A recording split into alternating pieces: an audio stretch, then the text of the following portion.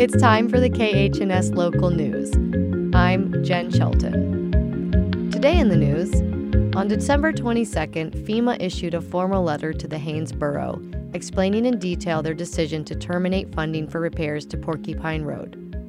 The agency's determination leaves Haines Borough responsible for more than $1 million in work already incurred on the project. And work on the rock slide at 15 Miles Haines Highway is wrapping up. Open traffic is expected to resume in the coming days.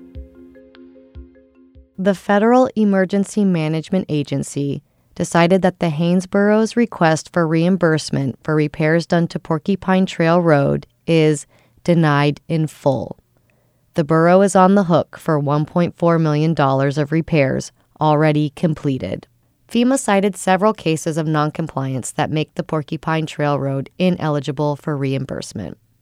FEMA requires municipalities spending disaster relief to comply with the scope of work approved by the federal agency. FEMA authorized the borough to repair 5 miles of the 7-mile Porcupine Trail Road to a width of 22 feet.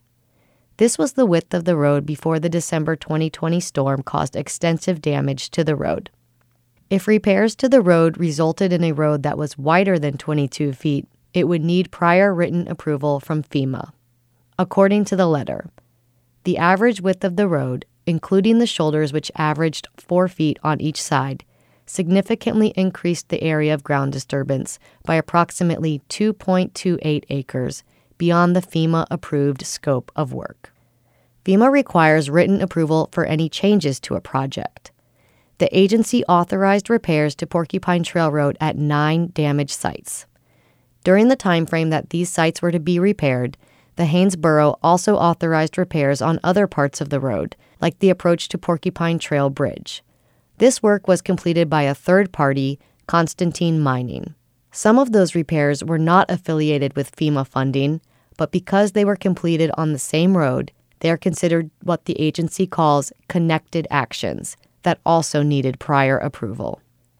FEMA also found that repair work already completed did not meet the requirements of the National Environmental Policy Act. The letter went on to explain that FEMA was not given the legally required opportunity to consult with the Chilkat Indian Village about the impact of the repairs to their community. After the fact, FEMA did consult with the tribal government, where concerns were expressed that the upgraded and expanded road had eliminated traditional cultural significance areas, including traditional soapberry gathering areas. Haines Borough Manager Annette Kreitzer says there is a 60-day window to appeal the decision. She said that this countdown does not start until FEMA officially files the paperwork, which the agency has yet to do. Kreitzer says that the Borough Assembly is not expected to vote on whether or not to appeal at its next meeting. She says that the Assembly will wait to discuss an appeal at the January 23rd Assembly meeting.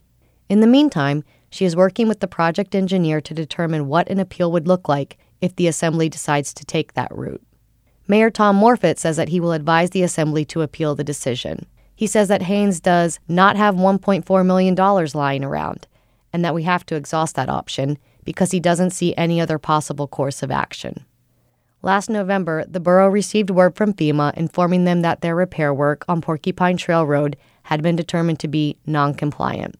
The borough was waiting for the December 22nd letter for details about why FEMA determined noncompliance and how much borough funding already committed to the project would be considered ineligible for reimbursement. Traffic has been constrained on the Haines Highway since rock slides destroyed a passing car and obstructed the road just before Christmas. Since then, crews have been working to ensure safe passage for motorists. Danielle Tesson is a spokesperson for the Department of Transportation. Contractor scalers arrived on Saturday, and they've worked for about 2.5 days. They've been focusing on removing any loose or obvious rocks that could come down. And they've been doing this really from ropes, and they've got climbing gear. Tesson says that the scalers are using mostly hand tools to loosen the rocks, and that they may also use compressors and airbags to pry the bigger ones loose. She says this work is now over and that normal traffic will resume soon. It'll go back to 2 lanes of traffic, no pilot car operations, open 24/7. Tesson says the department will add signage to the road telling drivers to move through the area without stopping and to watch out for falling rocks. She says the department will keep monitoring the slope and crews will return after the winter to remove fallen rocks from the side of the highway. That's it for the KHNS Local News. I'm Jen Shelton. You can find this story and learn how to access the KHNS News as a podcast at khns.org/news. This is KHNS, Haines, Skagway, and Cluckwatt at 102.3 and translator K220BK Skagway, Alaska at 91.9.